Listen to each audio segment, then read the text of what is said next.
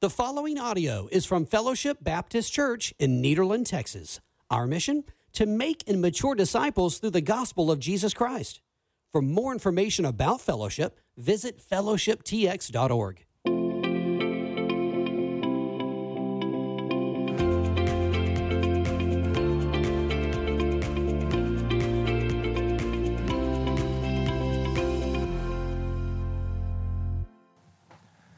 Amen. All right. Well, like I said, it is so good to be here with everybody this morning.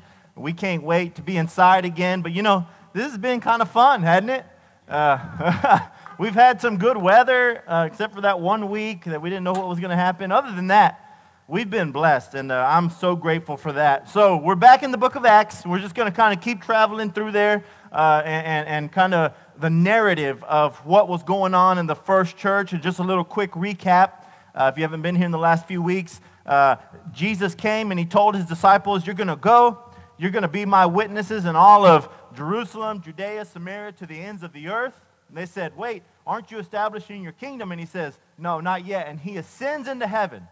And then the Holy Spirit comes like tongues of fire, it says, and they start preaching the word of God with boldness. 3,000 people get saved. And Peter and John are going, and they heal the lame man at the gate called Beautiful, and just making waves for the Lord. And then we learned that they're kind of in and out of prison, right? A couple weeks ago we talked about that their boldness brought about opposition. But then the next week Daniel talked about Ananias and Sapphira who had lied to the Holy Spirit, right? God was seeking holiness in his church and knew and understood that at the very moment that there was this corrupt kind of idea coming into the church so early, he was going to get rid of it, and he struck them dead right then and there. And so, and the apostles were preaching the gospel everywhere they went.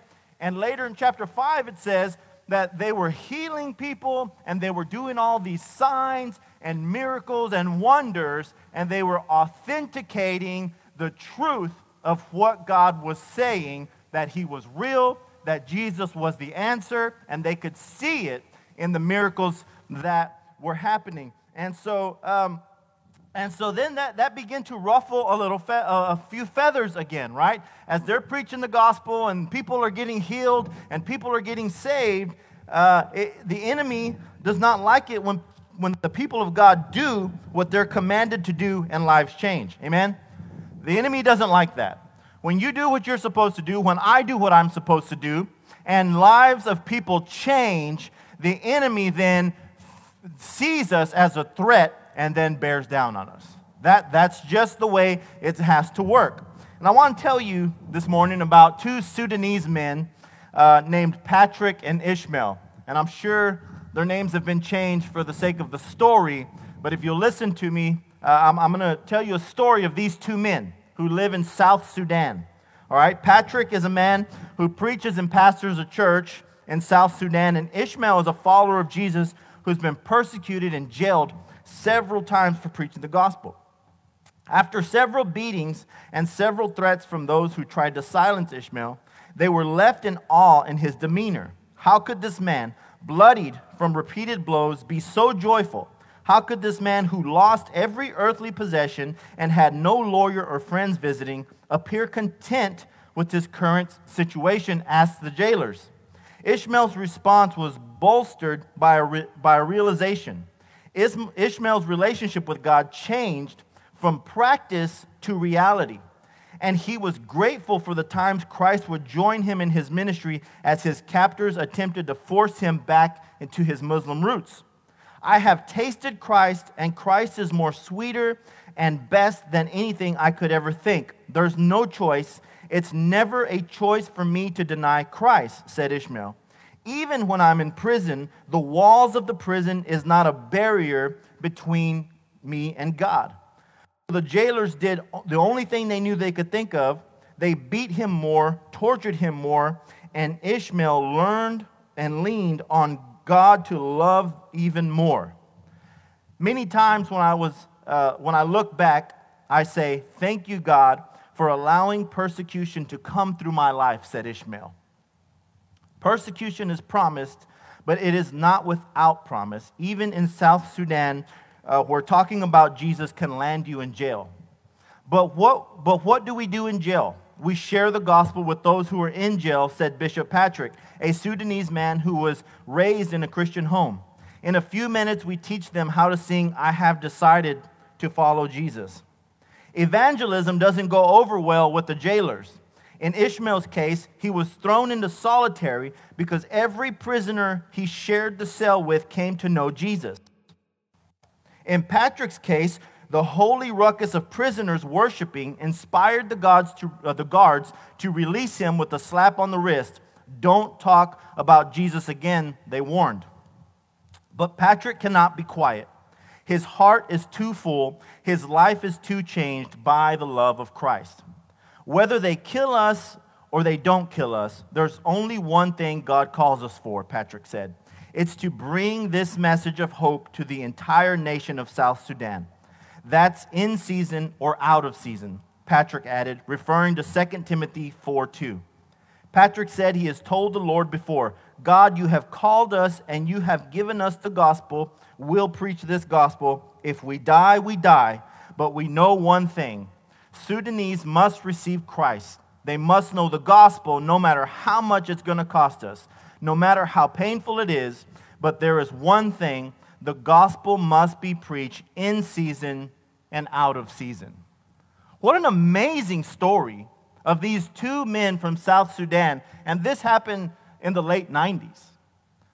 There's a lot of lessons, I think, that we can learn from people who are persecuted for preaching the message of the gospel and continue to do it anyways. Amen? There's a lot of lessons we can learn from that. Just as we see the apostles and everything they went through in the book of Acts, there's much we can learn about doing what God would have us to do no matter what anyone says. We must do what God has called us to do no matter what anyone says. I titled this message, "Obey God and Not Man." And we're going to see Peter say that in a little while, but there's a lot of weight that comes with that statement, okay? Obey God and not man, because God is the only one that matters, okay? And that brings us right into our text this morning. We can see in chapter 5, right after Ananias and Sapphira were struck down dead, that the apostles were moving, people were getting saved, they were preaching in the center of the city, they were preaching at the temple, and people were getting healed, so much so that people would bring lame people out to the streets and lay them on their coats just so that Peter's shadow could pass by them and they would be healed. It was a major thing going on, and it ruffled several feathers, like I said. We're going to be at Acts 5:17 through 21 this morning. Acts 5:17 through 21. I'll try to go a little slow with my references because I know some people take notes and I tend to get a little quick on it. So Acts 5:17 through 21 says, "Then the high priest rose up, and all who were with him, the Sadducees, were filled with jealousy. So they arrested the apostles and put them in the public jail. But an angel of the Lord brought them out and said, 'Go and stand in the temple and tell the people about this life.' Hearing this, they entered the temple at daybreak and began to teach." We see the apostles right here making waves for the sake of Christ, right? People are being saved. People that are being saved are doing the exact thing that the apostles are doing, right? When they go and they make their own disciples, those disciples would go and make other disciples, because you don't get 5, 8, 10, 20,000 people being saved by 12 men doing all the work, right? So anytime these apostles would come and they would preach and they would make disciples, those disciples would then go and make other disciples. And it was catching fire, and what Jesus had commanded them to do when he ascended. And as we learned a couple of weeks ago, opposition comes when we speak boldly about the name of Jesus. It's a certainty. Opposition will come when we speak boldly for the sake of Christ. That being said, I think what happens in this part of Acts is very interesting. Look at verse 17 again. It says, "Then the high priest rose up, and all who were with him and belonged to the party of the Sadducees, and they were filled with jealousy." Now, we've discussed before who these Sadducees are, and so I don't think we need to get into that again this morning. They were a group of religious leaders who led the people in that time. There was another group called the Pharisees, and they combined had this council called the Sanhedrin.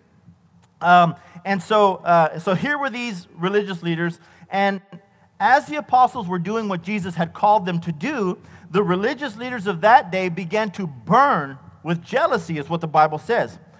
But what did they have to be jealous about? We can ask that. Like, why? Why exactly were they being jealous of these men? Well, first off, they were looked to for everything concerning the matters of God.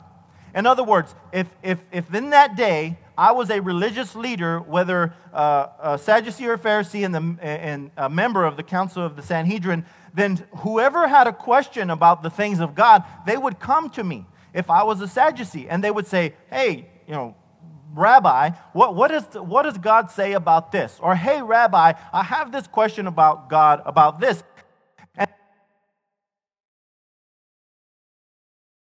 Their hand, and they were able to tell people what God's law said specifically as it concerned their lives.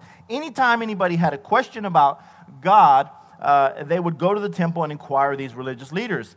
That came with tons of respect and prestige.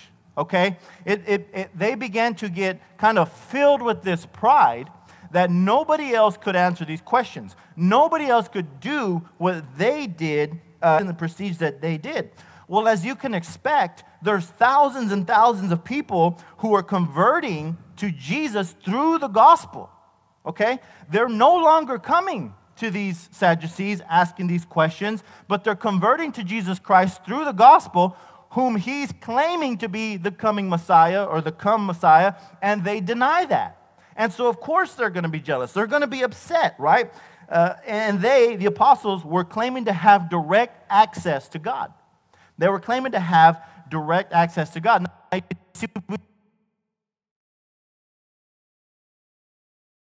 Now, to understand why that holds so much weight and why that would sound so radical to them that somebody would have direct access to God. So according to the law, and this was accurate up until Jesus, the only access anyone had to God was through a yearly sacrifice made by the high priest. In other words, the people would sin all year long, and then the high priest would come once a year, and he would offer this sacrifice on behalf of the people, and that was his job. And these priests would train their entire lives to be able to facilitate the yearly sacrifices. It was a major honor, duty of offering these sacrifices. It was a really big deal. However, the apostles were preaching that you no longer needed to offer these yearly sacrifices because of Jesus, right? Jesus took care of that once and for all. And so if you can imagine, there was this impasse where the apostles were saying, no, Jesus took care of the sacrifice. He was the sacrifice. We no longer need you, high priest, to sacrifice for us. Well, of course they would become jealous, don't you think? To say, hey, you no longer have a job, don't worry about it, just follow this guy born in Bethlehem who come from Nazareth. They didn't like that very much. Look at what Hebrews 10, chapter 10, verse 10 through 14 says. Hebrews 10, 10 through 14. By this will we have been sanctified through the offering of the body of Jesus Christ once for all time. Every priest stands day after day ministering and offering the same sacrifices time after time, which can never take away sins. But this man, talking about Jesus, after offering one sacrifice for sins forever, sat down at the right hand of God. He is now waiting until his enemies are made his footstool. For by one offering he has perfected forever those who are sanctified. The Holy Spirit also testifies to us about this. So the writer of Hebrews says, listen, we know about the yearly sacrifice. We know what the priests did day after day, time after time, year after year. They had to come with this incomplete sacrifice that Jesus came once and for all and wiped it all away. Even the yearly sacrifice could not take away your sin. It could only cover it. Only the blood of Jesus, only the perfect sacrifice of Jesus was qualified to take sin completely away. Now, trust me, I don't understand how God does that. How does God take away your sin and remember it no more if God is all-knowing and omniscient? It's a difficult thing. It's a difficult complex to understand, but he does it. He says he remembers your sin no more. I love what verse 14 says right there in Hebrews. For by one offering he has perfected forever those who are sanctified. The Holy Spirit also testifies to us about this. So Jesus was the only sacrifice needed for all time, meaning there would be no more yearly sacrifices for these priests to do. And it would only be about 5 to 7 years after this account, after this letter was written, that Titus would come in and he would destroy the temple in Jerusalem, and there wouldn't be any more yearly sacrifices. So here were these men, these apostles, who by all standards of those who sat on the council were just dumb Galileans.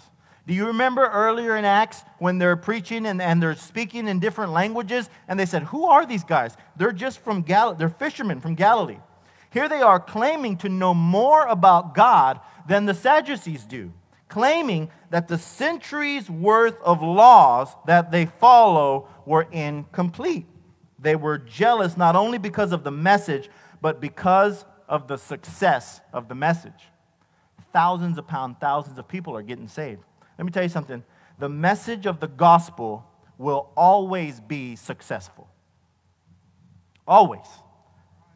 Let me repeat that. The message of the gospel will always be successful. If Jesus said, you go and you make disciples, well, there are going to be disciples made. Okay? That's the way it works. We cannot say, oh, yeah, we were called to do this, but I don't see it being successful.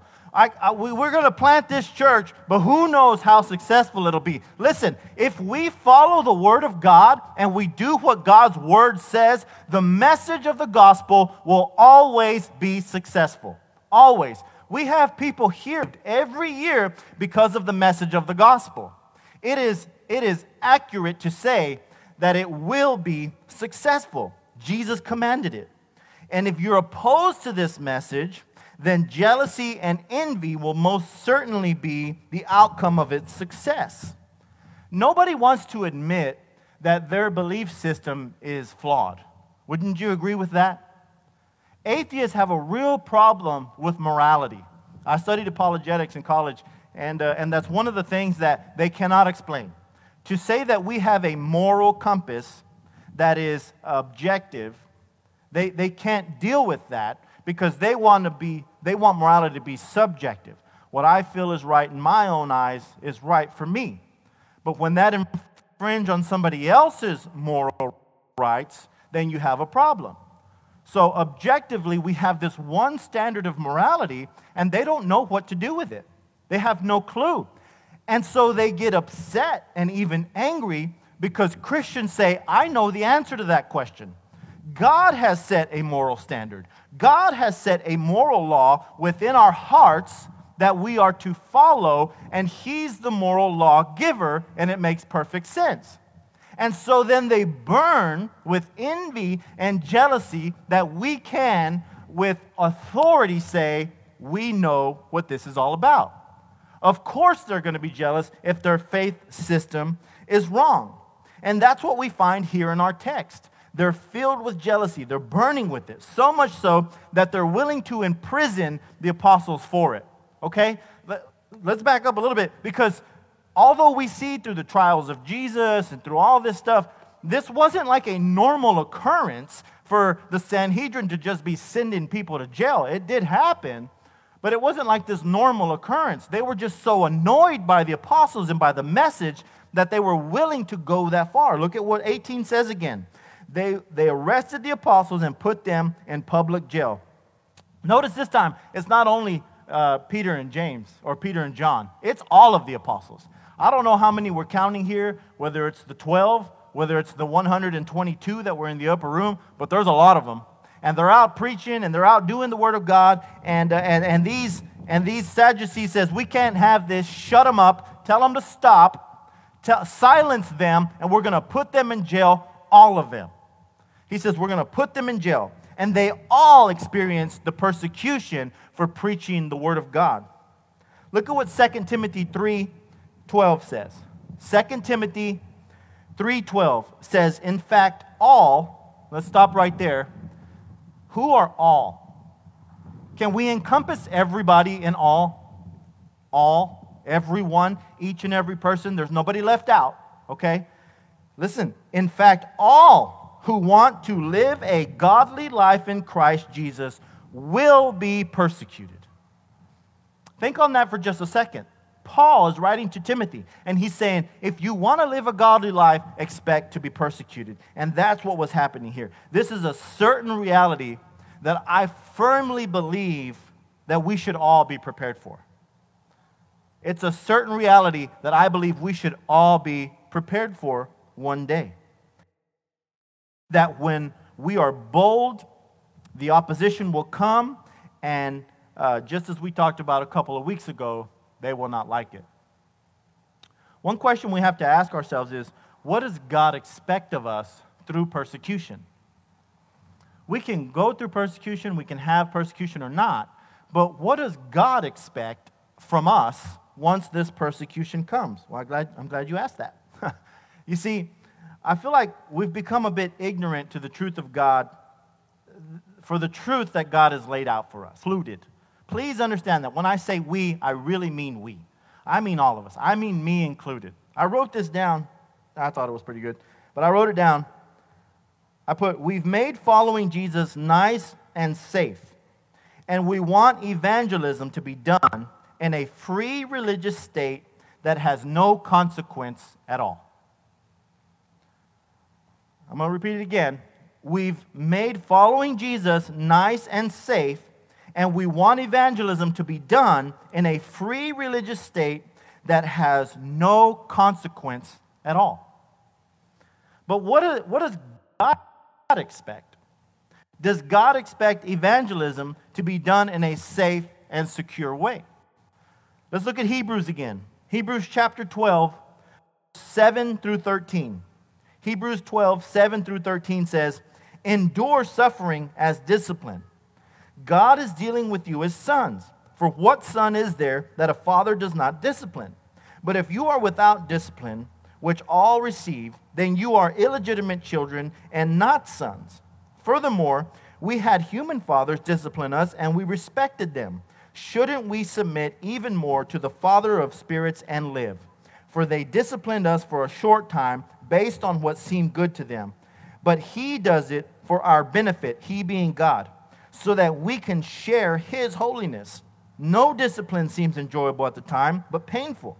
Later on, however, it yields the peaceful fruit of righteousness to those who have been trained by it. Therefore, strengthen your tired hands and weakened knees, and make straight the paths for your feet, so that what is lame may not be dislocated instead. The writer of Hebrews says that we should endure suffering as if it was discipline from God. What does that mean? That when we suffer for the sake of Christ, that we are then to interpret that as God saying, I am disciplining you as my child so that you can then do what I have asked you to do. Now, we, as parents, we all know that when we discipline our children, it's not because we hate them, it's not because we don't like them, it's because we hope that they learn from their mistakes and they get better the next time. Isn't that right? I remember, and my kids will testify to this, because every time I bring this up, they're like, oh yeah, I remember that. Whenever my children were small, I never spanked them without explaining to them first why they were getting the spanking. And so, and I disciplined my kids whenever I had to. And so whenever they were bad or they needed a spanking, I would say, go to your room, sit on your bed, and I'll be in there in a second. And I would take my time. I would kind of calm down, right? And then I would go in there and I'd sit on their bed. And as a loving father, I'd say, now here's what you did, okay? You lied to me, or you did this or you did that. and now I'm going to have to spank you. And usually, probably 9 times out of 10, the length in time and the like calm demeanor of my voice, they usually thought like, oh, nothing's going to happen. I'm good, you know. He's going to forget. He loves me. He's not going to spank me. But then I would spank them. And so I would help them to understand that I wanted them to learn on their suffering that it was going to benefit them later on down the line. That if they were going to grow in instruction and truth, it was going to have to come with pain every once in a while. And that's exactly what the writer of Hebrews is saying here. That when you endure suffering, because it's going to come, that's what Paul said to Timothy. If you want to follow Jesus, expect it. And when it comes, don't look at it as woe is me. Don't look at it as God doesn't love me because of what I'm going through. Look at it as God saying, yes, I see you going through that, and I'm going to allow you to go through that. So when you come out through the other end, I am glorified. Because you see, church, it's not about us. It's not about me. It's not about you. It's all about Him, and it's all about His glory and what happens down the line. Okay, I may suffer and die at the hands of the government today, but then tomorrow 10 people may be saved and God gets all the glory. Okay, I may suffer and die for the sake of the gospel and 10,000 people may be saved because of it. And that's the bigger picture that we should be looking at here. And that's what the writer of Hebrews is saying. Take your suffering as a discipline of God saying, yeah, take it, strengthen your weakened knees, and know that I'm going to get glory out of this and count it joy that I've chosen you to go through it. Isn't that what they said? That they counted it joy, those 2 Sudanese men. They said, thank you, God, for allowing persecution to come through me so that you could be glorified. How amazing is that? I don't want to be a couch potato Christian. I don't want to be a Christian that nothing ever happens. I would rather suffer, they say. I would rather suffer for the sake of the gospel and the gospel move forward than me sit down and nothing happened because of it. And the writer of the Hebrews is saying we should take this suffering as discipline. If God chooses to discipline us to the point of growth for Him, then we should rejoice in that discipline, knowing that it is ultimately for our good. I love this part of the passage when he says, but He does it for our benefit so that we can share His holiness. We benefit, God benefits through suffering. When we suffer for the sake of the gospel, God is glorified. And when we endure, the whole world sees how real and how true the message of God is. When we suffer. So let's see what happened to the apostles next. Back in chapter 5, verse 18 through 21. So they arrested the apostles and put them in public jail. We saw that. But an angel of the Lord opened the doors of the jail, brought them out, and said, go and stand in the temple and tell the people all about this life. Hearing this, they entered the temple at daybreak and began to teach. What an amazing turn of events for this to happen. For these faithful men who are preaching Jesus. What an amazing turn of events. They're hauled into prison. They don't know what's going to become of their lives. Some of them probably very fearful that they don't know what's coming in the morning. Okay, listen, the jail back in that day is not like the cushy jail we have today. In my youth, I'm ashamed to admit it, I've been to jail.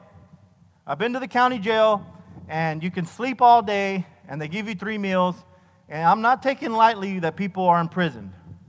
All I'm saying is, in those days, in Jerusalem, the jail was not sanitized, the jail was not clean, and you did not know when you were going into jail if you were going to survive the next day. Just so we can understand the weight of what this is. They're hauled off into jail for preaching God's word. They're probably fearful, some of them. And suffering never comes without human fear. Amen? Jesus, as he approached his death, pleaded with Jesus to allow the cup to pass from him. Think on that. Human suffering never comes without fear. These men were real people who had real feelings. I would be afraid if I were them too. But let's see what God does. What does God do? God sends them an angel. He frees them from their chains and he says, go, hide and get away from persecution. No, he doesn't say that. That's not at all what God expects them to do. What does he say? 19, but an angel of the Lord brought them out and said, go stand in the temple and tell the people about this life. The temple, why would God send them right back into the temple? Why would God send them to the one place they got in trouble for being in? The angel comes and says, he doesn't say run and hide. He doesn't say, okay, I've freed you. Your job has been done. Thank you for suffering. No. He says, I want you to go right back over there, right to the center of the temple, and I want you to preach about what God has done in this life. Right where the enemy's going to be. The angel knew that all of these Sadducees the next morning would know that they had been at the temple. There's no hiding it. They're not preaching under fear. They're not preaching behind closed doors. That God sends them right back into it. Right back into the place where they had gotten in trouble. And God knows that. God knows that. But God is not concerned about what men can do to you, but what he can do through those who obey his word. That's what God is concerned about. Look at Romans chapter 8, verse 31. What then shall we say in God is for us? Who can be against us? What an amazing statement. If God is for us, who can be against us? This should be our motto as we go about our Christian race. This should be our motto. If God is for us, who should be against us? When circumstances come our way and persecution comes, we should be able to repeat, if God is for us, then who can be against us? And one day, when we're fearful of persecution and we're being hauled off to jail for preaching the word of God, if God is for us, who can be against us, should be our reply. How amazing is that? Church, there's more to fear. There is more to earthly life that is like a vapor that appears for a little while, then vanishes. This life is so short. This life is so short. God expects for those who surrender to him to take the message to all creatures, no matter the consequence. No matter the consequence. God will send you into danger to receive glory into himself, and that's what we've signed up for. That's what God, he will send you into danger so that he can get glorified, and we should be willing and ready to go ahead and do it because we've signed up for that. When you say, God, I want to surrender my life to Jesus, and I want him to take the penalty that I deserve, then what is he saying? He's saying, here you go, soldier, now go to the front lines. That's exactly what he's saying, because that's what we signed up for. There's a level of faith that it takes to trust every move that God makes through us. Faith that says no matter what happens, God receives the glory. Faith that says no matter how dangerous, God can overcome. No matter how frightening, my strength is in the Lord, the creator of heaven and earth, the one who holds me in the palm of his hands. That's the faith that God wants us to have, that we don't rely on ourselves when man comes and says, do not do this, but we rely on God and what he has commanded us to do because he holds us in his hands. God is the one we should be concerned about, not man. God sends them right back in to preach the gospel, even though they had been instructed not to. I think that's a very important thing that we need to pick up on this morning. They had not to preach the message of this gospel anymore. God breaks them out of jail and says, go preach the gospel right where they told you not to go. Even though the authorities said it was illegal. Even though they knew how dangerous it would be, God sent them right back into the line of fire. A little further down in chapter 5 is one of my most favorite accounts in the whole Bible. Turn there. It's Acts chapter 5 still, verse 27 through 29. Right? They're out preaching. The Sadducees come back to convene to see what are we going to do with these guys. They send them to go get them. Hey, go get all those guys who we put in jail. They come back and said, they're not there.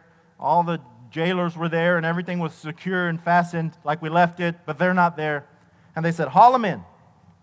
Verse 27, after they brought them in, they had them stand before the Sanhedrin, and the high priest asked, didn't we strictly order you not to teach in this name?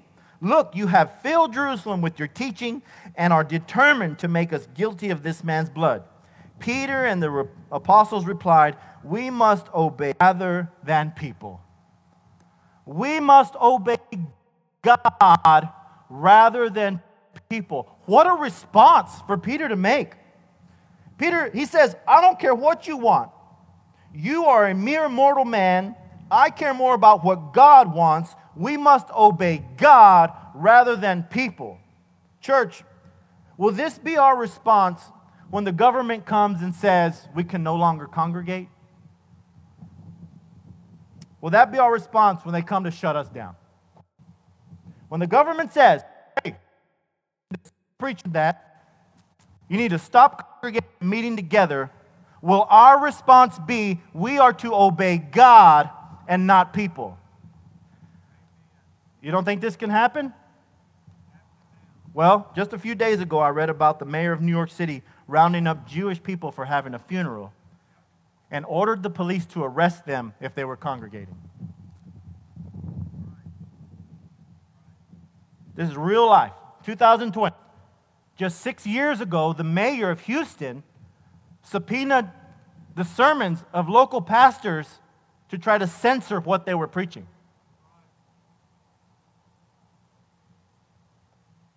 Let that sink in for a second. Let that sink in for a second.